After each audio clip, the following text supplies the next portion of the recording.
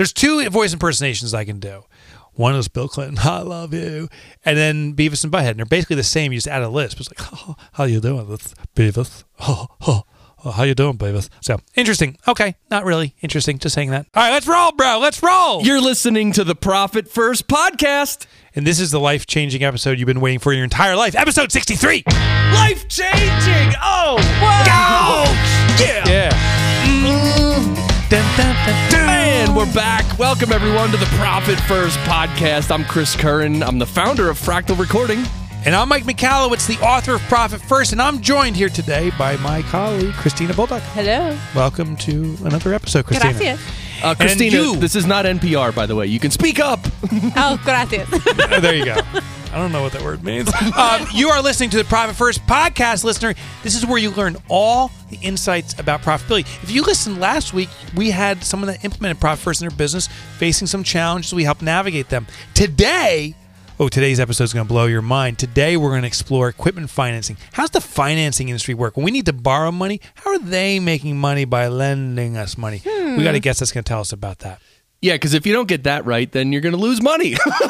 Exactly. Please. And this show's all about profit. Revenue is beautiful, but profit is even more beautiful.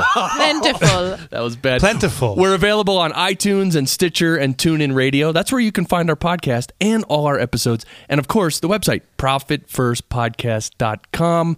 And we have a great guest today, but we're going to quickly announce our corporate partners. Yeah, so thank you to Fundera. Yep. Thank you to T-Sheets. Mm-hmm. Thank you to Fundbox. Yep. Mm-hmm. Thank you to Nextiva. Thank you. Thank you to my mom. Thank you to my dad. Yeah, no, we are really proud that our corporate partners have been playing around with us for this long and supporting these wonderful episodes. Yep. Dude, what have you been up to, bro?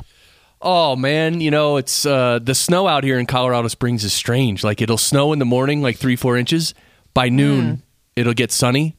By 3 p.m., all the roads are clear, dry, done.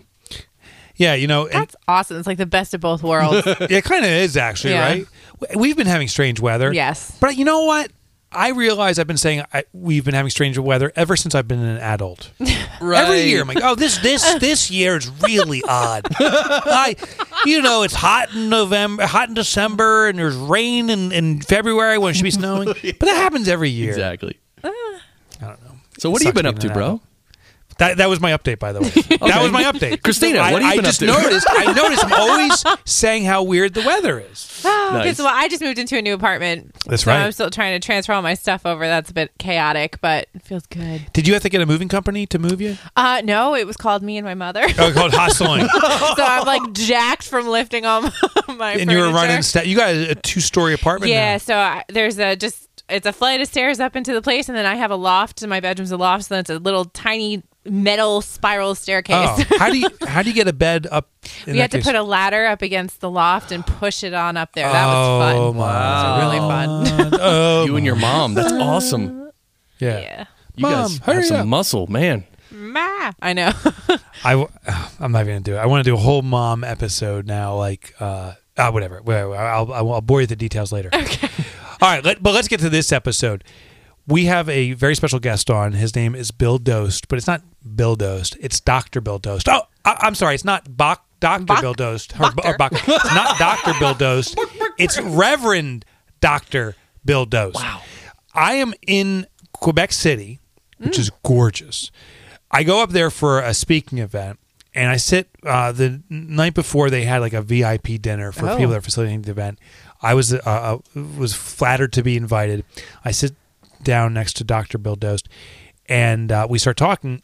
He starts sharing all these things about financing and equipment financing. Mind-blowing. He is an entrepreneur with interest in a variety of fields. He got started, though, in the asset finance field over 18 years ago, working for Fidelity Leasing. Mm-hmm.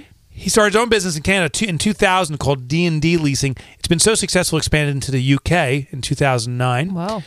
He's on the boards that include Finance and Lease Association, the Asset Finance Professionals Association. He's a fellow of the Leasing Foundation. And I know, Kristina, you've been vying to get in all these organizations. He's the guy who can give you access. And in all seriousness, I mean, talk about established, incredible, and a guy who knows the industry. it is my absolute pleasure to bring on our guest, Reverend Dr. Bill Dost. Welcome, Bill. Hey, Bill. Hey guys, how are you? Welcome. Good. Great to have That you. headset sounds amazing. And the crowd loves you. Yeah. So, Thanks for having Bill, me. oh, it's a pleasure. So many entrepreneurs are confused about financing. What's the biggest misunderstanding or confusion that entrepreneurs have about financing? Well, I think, in my opinion, the biggest confusion that entrepreneurs have about financing is that they think that just because they've got a modicum of success or that they're profitable, that they deserve to be financed by their banker, and they don't really think about how they've put their balance sheet together, how their income streams are looking. And what I mean simply by that is that so many entrepreneurs will get successful and they'll think, okay, great, there's let's say $100,000 in profit in the company or $500,000 in profit in the company, and they distribute all the profits out of the company. And they're thinking, well, why not? I deserve it, and I'm going to pull all the profit out. And when you do that, no banker will ever want to give you financing because your company really is worth zero, right? There's no retained earnings in the company. And then they wonder, well, why can't I get that 6% rate that I want or that 4% rate? And the reality really is that just because you're successful, just because you've had profit every single year, that doesn't mean that you deserve to be financed. Financing really is a measure of who you are as an individual, the character that you've put together, and the actual covenant of yourself and the covenant of your business. And you have to be intelligent and smart and actually leave money in your company to get money. Now, So hold it's a long on. answer, Are but- you? No, it's a great answer. Are you saying, doctor, that it takes money to get money? I'm saying that if you don't have money in your business, your conversation with your banker will be something like this. Mike goes into the bank and says, hi, I've got a great opportunity. I need to borrow $50,000. And the bank's going to say, great, Mike, let me look at your financial statements. And the bank looks at it, and your banker says, well, Mike, I have good news and bad news. The good news is that I see that you've been profitable and you've done really well for yourself. And I'm really, really excited to hear that, Mike. And the good news is that we'll be pleased to give you the $50,000 that you would like. The unfortunate news is that, Mike, what we'd like you to do is to buy a bank product for $50,000, secure that with us, and we'll lend against that $50,000 that you have secured with us. And what the bank is actually saying is that we're not going to give you any money. We'll just mitigate the risk by you locking it up with us. Okay. Now, I'm thinking from the entrepreneurial's perspective.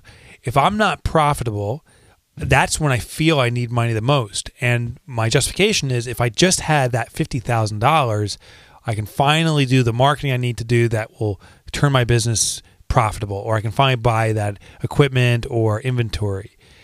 Is that perspective consistent with what you see? And what's flawed in that logic? Well, it is exactly what I see. You're just not going to get that money from the bank. And that's the key difference. Everybody thinks that the bank is the be-all and the end-all. But the reality is the bank is not in the business of lending money that's going to be at risk. The bank is in the business of mitigating their risk, otherwise known as having no risk at all. And that's why there's alternative financiers like myself who own leasing companies and equipment finance companies, and we take all the risk. So we will lend to those people on a varying degree and a varying sliding scale of interest rates based on that conversation of you not having enough equity in the business or enough retained earnings. And we'll happily lend to you, but then you can't complain about what the interest rates might be. Okay, so that's why I want to discuss it, because I'm thinking if a bank feels they can't make money by lending out this money, but you feel you can, the risk doesn't change. It's just as risky. You must be doing something to protect yourself. So it sounds like you do something with interest rates. Well, we do a number of things. So we're in the business of risk mitigation, right? Not risk aversion. Mm-hmm. And so what we'll do is we'll often ask for things that I'm sure you've heard at one point in your life or other. So the My first children? thing we'll Oh, I'm sorry. Actually, it's not too different than having a negotiation with your children. Okay. We ask for a whole lot of backup. Mm-hmm. We'll ask for down payments. We'll ask for personal guarantees at times, depending on the risk level. And certainly, we'll raise the cost of borrowing. So you won't see us lend in single-digit figures, ever. There's no money in single-digit figures, especially when there's a risk profile associated with somebody who just can't be bothered to leave money in their business. And for you, when it comes to financing, you specifically do this around equipment, right? Or do you finance other things too?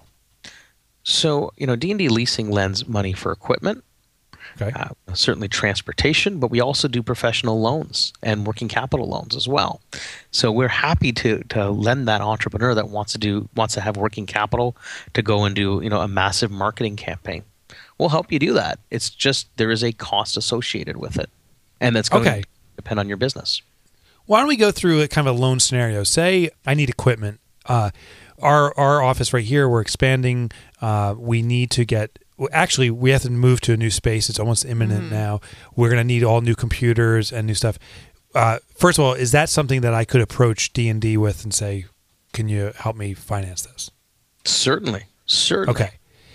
I go to my bank first. My bank says, "No, Mike, you haven't been profitable since you started the business. You're too high of a risk."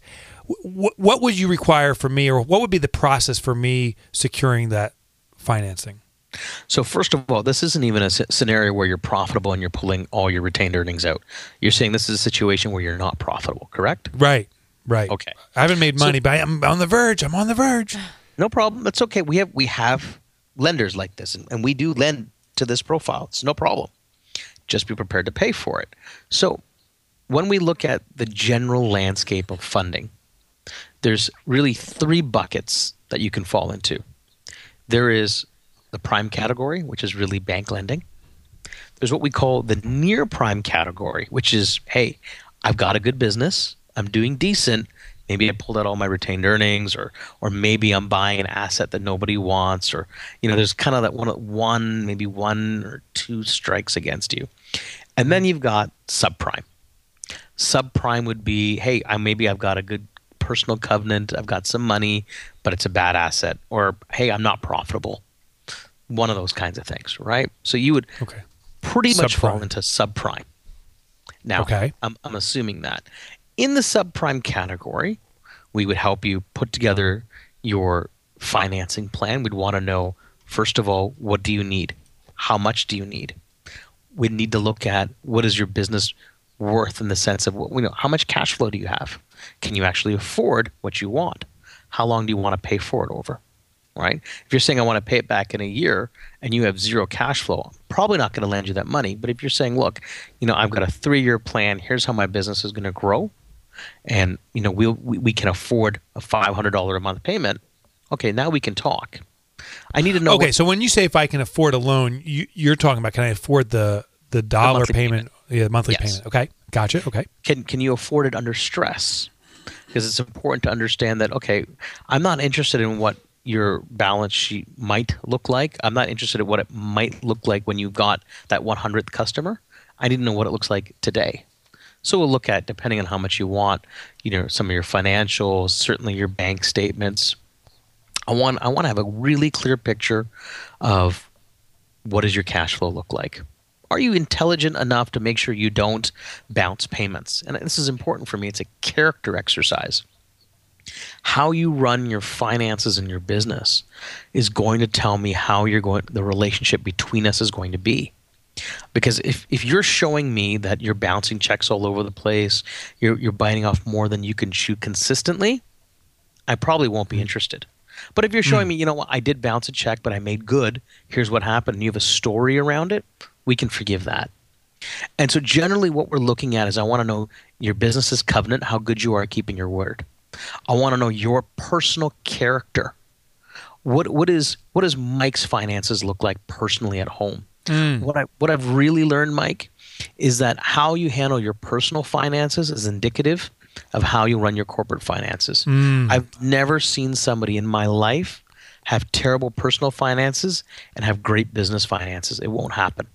Interesting. So you so need if you're not profitable in your business, you're not making money at home either. Chances well, are. what I'm saying is that I've never seen somebody, not pay Visa personally, and yet pay Visa for the business.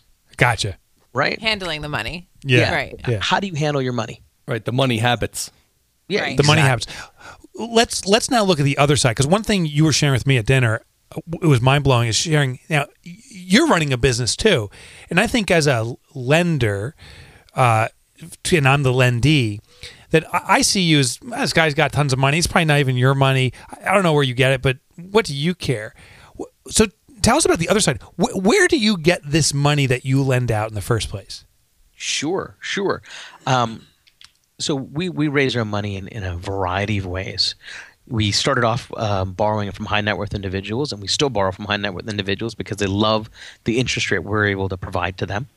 Mm-hmm. The second place we raise money from is banks and institutions, because they can't necessarily make money in what we call the small ticket world. And the small ticket world is basically assets and loan contracts under $200,000 where we make money. So they'll lend to intermediaries like us, who will then on lend again. So they like guys like us who can lend in that space and make money because we charge a higher interest rate. Mm-hmm. And it's kind of fascinating because you were just saying how banks are risk adverse and they don't do loans. Yeah. But then, quite frankly, they do loans. They just give money to somebody else, and you do the loans for them. Correct. I guess you somehow mitigate the risk or protect them. Well, because too. Basically, I'm on the line, right? Right. So okay. I'm on the hook. My company's on the hook. And so what'll, without boring your audience, what'll happen is I'll bring a tranche of, let's say, for ease of numbers, I'll bring a tranche of $1 million to, let's say JP Morgan or whatever U.S. bank is, and say here's $1 million worth of assets. They'll buy the receivable stream, so just the payments. I hold and continue to hold title in case anything goes wrong. And that way I can enforce against the customers. I can do all the good legal bits on it.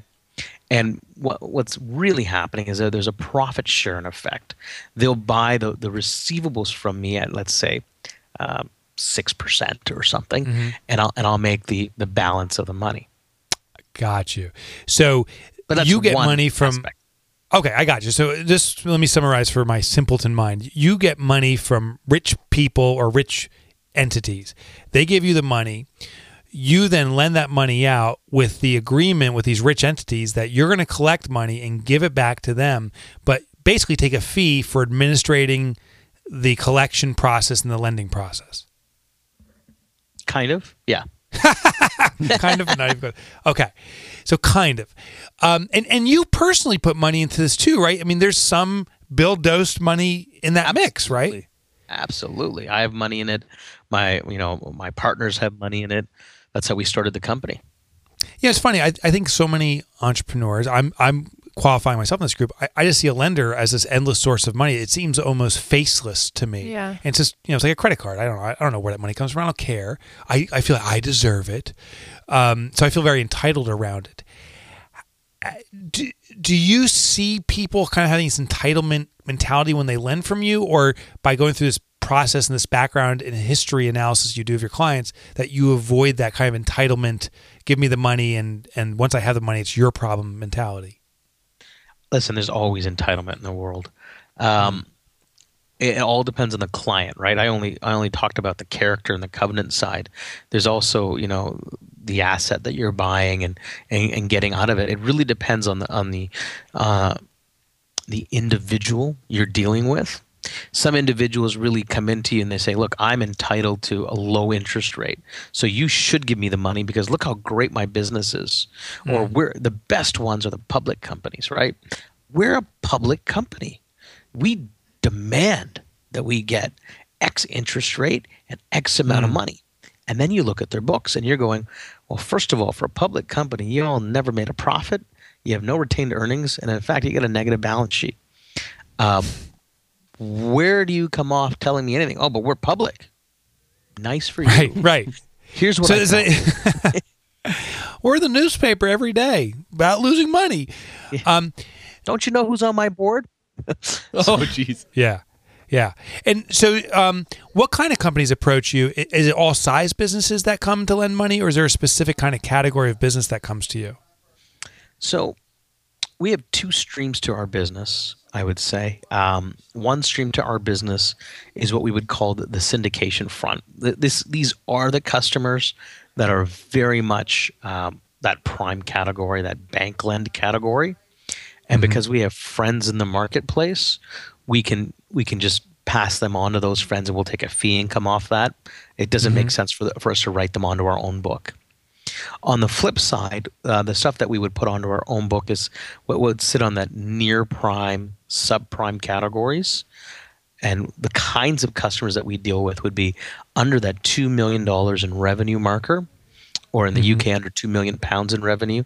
So really, we put the S back in SME, or small and medium enterprise. Yeah. We like the small entrepreneur. We like, that mom and pop shop for a few reasons. One, we're dealing with the decision maker. There's not a whole lot, nowhere for them to really hide. More importantly, it sits with our mission statement, which is to change the lives of 1 million entrepreneurs. So we get to make an impact with who we're dealing with when we're lending to them. We don't want to deal with the faceless corporate either. So we're just not interested. They can go anywhere for financing. We want to deal with people that we can make an impact with. So typically they have less than 10 employees. Typically, it's your corner shop guy who's got a convenience store, or he's a truck driver, or, he's got a small business and he's growing. And he's doing well, or he can do much better, and he just needs a little bit of help.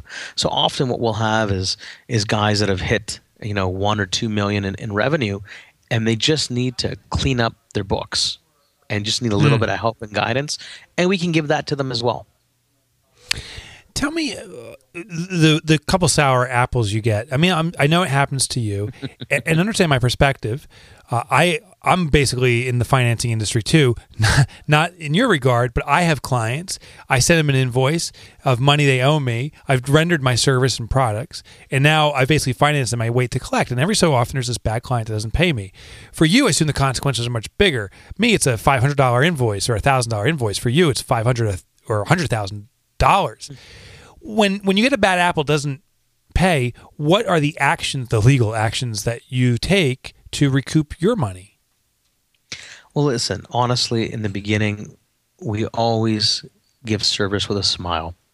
You're always going to make a better impact and impression with somebody, especially an entrepreneur, with honey. We always try to work it out. If a customer is really having trouble, we'll forbear, meaning that we'll work with them. We'll delay the contract. We'll even rewrite their contract. However, sometimes it's just not enough. Sometimes all the niceties in the world will not get a customer to pay. Either they can't pay, or quite frankly, they don't want to pay. And in those cases, there's a number of different avenues that are open to you. And we start with the collection agent internal in our office, and they'll contact them up to about 90 days. And after that 90-day marker will happen, we'll start down what I like to call, the war path. And at that 90-day marker, we've told the client, look, you're not really responding. At this point, unless you're going to come to the table and work with us, we're going to have to come and get the asset, repossess, whatever it might be. At that repossession point, we repossess. They've got a cure period where they can, prevent that and pay it off. We'll set it up for auction. And then we, depending on what's owed, the client is then has to render us the difference, and we can go after them via legal means, which, unfortunate, is can be quite serious. We've had clients where it gets heartbreaking. It really does. I can imagine. Because if they do a PG, which is a personal guarantee, if they don't pay you back on the business front, you as the lender are legally protected. You could take their home or whatever to pay off your costs, right? Yeah, absolutely. There's obviously, it's not so easy in the sense that you don't suddenly just say, "Here, I'm taking your home." There's work behind that, but absolutely, you can go after their house. I think that sometimes entrepreneurs make or borrow money for almost arbitrary reasons. I say, why are you borrowing money? Because I want to grow my business. Okay, but how are you going to do it? How do you? What's some good uses of a loan versus bad reasons to get a loan? Oh, wow. I think if it's a mission critical asset, that's a great use for a loan. So if you own a fish and chip shop and you're getting a fish fryer, that's a great use of equipment finance. Right. Anything that's going to add revenue to your business or is going to be a cost saver in your business, so increasing operational efficiency in your company, great reason to use equipment finance. A great reason to do loan finance is it varies. So a lot of professionals, unfortunately, they're great guys in the head, meaning that lawyers, doctors, dentists, great intellectual minds, very bad with cash. Mm-hmm. So a great usage for finance for them is their sales tax, believe it or not. Because what happens is that they're so bad or so poor with paying their bills, is often what will happen is that they'll get themselves in trouble and they won't pay their retail sales tax. So we've got a product that we provide to lawyers in the United Kingdom where we'll finance their sales tax every 3 months, or their VAT. Wow, because I assume if they didn't pay their sales tax, that the locks will be put on their door. Well, the government can come after them, right? So, yes, it's expensive, but if you get yourself in that hole, then that's a great usage of money, right? Because you're paying it off. So anywhere that'll get you out of trouble is a good usage of money. And if I can just add the caveat, and you better learn from your lesson. Yeah. Oh, absolutely. Because otherwise then it becomes crack. Yeah. Have you had that where you become this crutch for them? Well, I think people are their own crutches, quite frankly. This is where somebody really needs to learn, how do I manage money? And you can teach people, but listen, you can't teach somebody everything. I think but there is a great book on how to. There's ignorance and stupidity, and thankfully one is curable, and one unfortunately is not. Right, right. So an ignorant much. client is a good client. A stupid one, not so good. No, because a stupid one was actually going to be one that hurts you as the lender. Yeah. Have you ever heard that saying? And tell me if this is really true. They said if I can't pay back a bank a $10,000 loan, that's my problem. If I can't pay back a bank a $10 million loan, that's their problem. Can your loans get too big? I mean, is there a certain point where, regardless of how sound and pretty things look, just the numbers are so big that it just doesn't make sense for you to do? Well, listen, we don't do loans that large anymore. We had a time in our business. We got burned. We had a time in our history, and I'm happy to share this to give other people. Here's what you don't do. Where we had a client that was happily on his way of borrowing and borrowing and borrowing, and we had that greed effect come in. Right, this was before the stock market crash and all that, where we just happily lent to him because he was paying a ridiculous interest rate. He was a professional. So we were happy to do it. We're like, well, what could go wrong? Well, I'll tell you what went wrong. A, he was using all the money to go gambling. He wasn't actually putting it in his business. Oh, my God. B, he was amassing other debt on the side of it. C, he got so far behind the 8 ball that he figured the only way he'd get out is to cash in an insurance policy. And so he decided to cut off his thumb. Are you kidding me? I'm dead serious. So what he did was that he had a flat on the side of the road and supposedly got his thumb caught underneath the tire, and it was half severed, and used an ice pick to chop the rest of it off. Got rushed to the hospital. It couldn't be reattached. This went on in court for over a year because the insurance company didn't want to pay out. Yeah. Sure. They actually hired an engineering firm, believe it or not, to come in and make a video of how this could even be possible. And they basically determined it was fraud, but decided to settle anyways. And they settled just enough to, I think, get a third of his policy. And what ended up happening is another doctor came in and bought his practice, and that's how we got out of it. Oh, my God. If you're lopping off your thumb for money, that's, yeah. Kristina just showed me her missing finger. Oh, my God. And that's how we learned that there's something called exposure limits. And Right. so we adhere to our exposure limits very, very, very, very strictly. To break our exposure limits, 2 of our senior managers have to come in and agree with me to break an exposure limit for any one client, and they have to be a rock solid client for us to break our exposure limit. And even then, we think twice, and we won't let them to continue to borrow. We'll say, this is your exposure limit. We've now broken it to this. We've allowed you to do X amount of lend. There will be no more lend until you come back under the exposure limit, period. Wow. Bill, this has been fascinating stuff. We got to get going, but you know what, Kristina, Bill, we'd love to have you back. It's so rare that we have someone on your side, the other side of entrepreneurs, sharing the reality of what's happening. Would you be willing to come back some future episode? I'd love to come back. I feel like all I've done is talk, so I feel bad that... No, that's your job. It's awesome. That's your job, man. Bill, this has been fantastic. Thank you for joining us, and we're going to have you back a few episodes from now for sure. And your website is dndleasing.com, right? That's correct, yes. Yeah, so we'll have that in the show notes as well. Yep. Great. Yep, we will. Thank you, Bill. Awesome. Thanks, Bill. Thank you. Very welcome. Wow. Kristina, Chris, I'm going to start with you, bro. First I'm going to start with our sponsors, then I'm going to start with you. I want to talk about what we learned here. Yeah, we're going to talk about what we learned. We're going to break this down even further.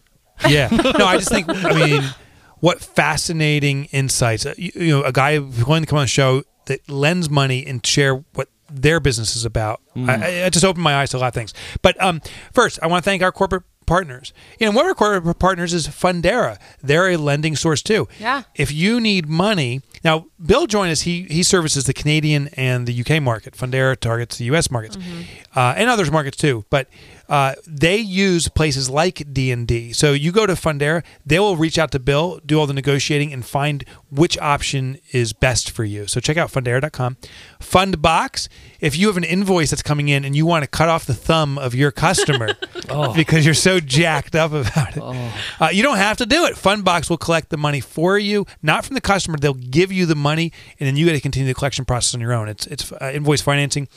Nextiva, hey, if you want to fund getting equipment, he's talking about that fish fryer. I was thinking, well, that fish and chip store needs to be answering the phones for customers calling for the takeout. You could use a Nextiva phone system for that.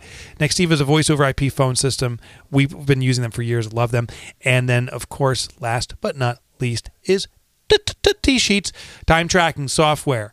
GPS software. You know where your employees, what they're doing, when they're not doing. It makes the process of doing payroll and tracking what people are doing so efficient, so easy. We've been using it now. I think we're almost at a year or 8 months, 6 months, maybe 6 months. Maybe 6 months. Maybe 6 months. I use the text message feature almost every day. Oh, yeah. You can text in your time. Yeah. So it's just really, really powerful. So thank you to our corporate partners. Chris, what did you learn from Reverend Bill, or it's actually Reverend Dr. Bill Dost? Yeah, I learned that the money habits you have at home, you'll have the same money habits in your business. and that's funny. During the interview, you're like, I think there's a guy who wrote a book that applies to how to handle money in your life. It's called Profit First. It's a pretty good book. Yeah, so I just think that's what Profit First actually solves. So many of those solves all those problems. So it's powerful. Yeah. And I have a question for you too, Mike. Lay it on me, bro. Yeah, so when he was talking about that, when he looks at a company and he's deciding whether to lend them money or not, he wants to know if they have any profit stored in their bank accounts, right? So my question is, if let's say you have $50,000 saved in your bank account as profit, would you if something comes up for $40,000, wouldn't you just spend your 40, or maybe sometimes you would go borrow 40? Good question. Yeah, you may borrow. So here's the thing: when you don't need money is when you have the easiest access to money, more money. The thing is, you want to have a cushion in some businesses. So yes, if you have $40,000 and you're borrowing $40,000, you could spend your own cash, but then that puts you in a cash zero position. Say the next month you have a bad month, and all hell breaks loose and you don't have any sales. Now you need money and you try to get a loan. You don't have any money, so you can't get a loan. So ironically, when you have money, sometimes getting a loan is a good idea because you'll get the product you need, but you'll still have that cushion available for you. What I learned from Bill is mission critical. I said, what's a good loan? What's a bad loan? He says, if it's mission critical, that's when you finance it. When it's not, don't do it. That fish fryer, you need a fish cooker? Yeah, that's core to your business. Do you need that fancy delivery truck out there that's really beautiful? No, you can deliver it in an automobile that you already have a clunker. So think about the mission critical things is what I heard from Bill, and that's where you should do financing. What'd you learn? I found it interesting that they break it down into 3 different categories for funding. There's the prime, which is, you're completely suitable to loan some money out. Yep.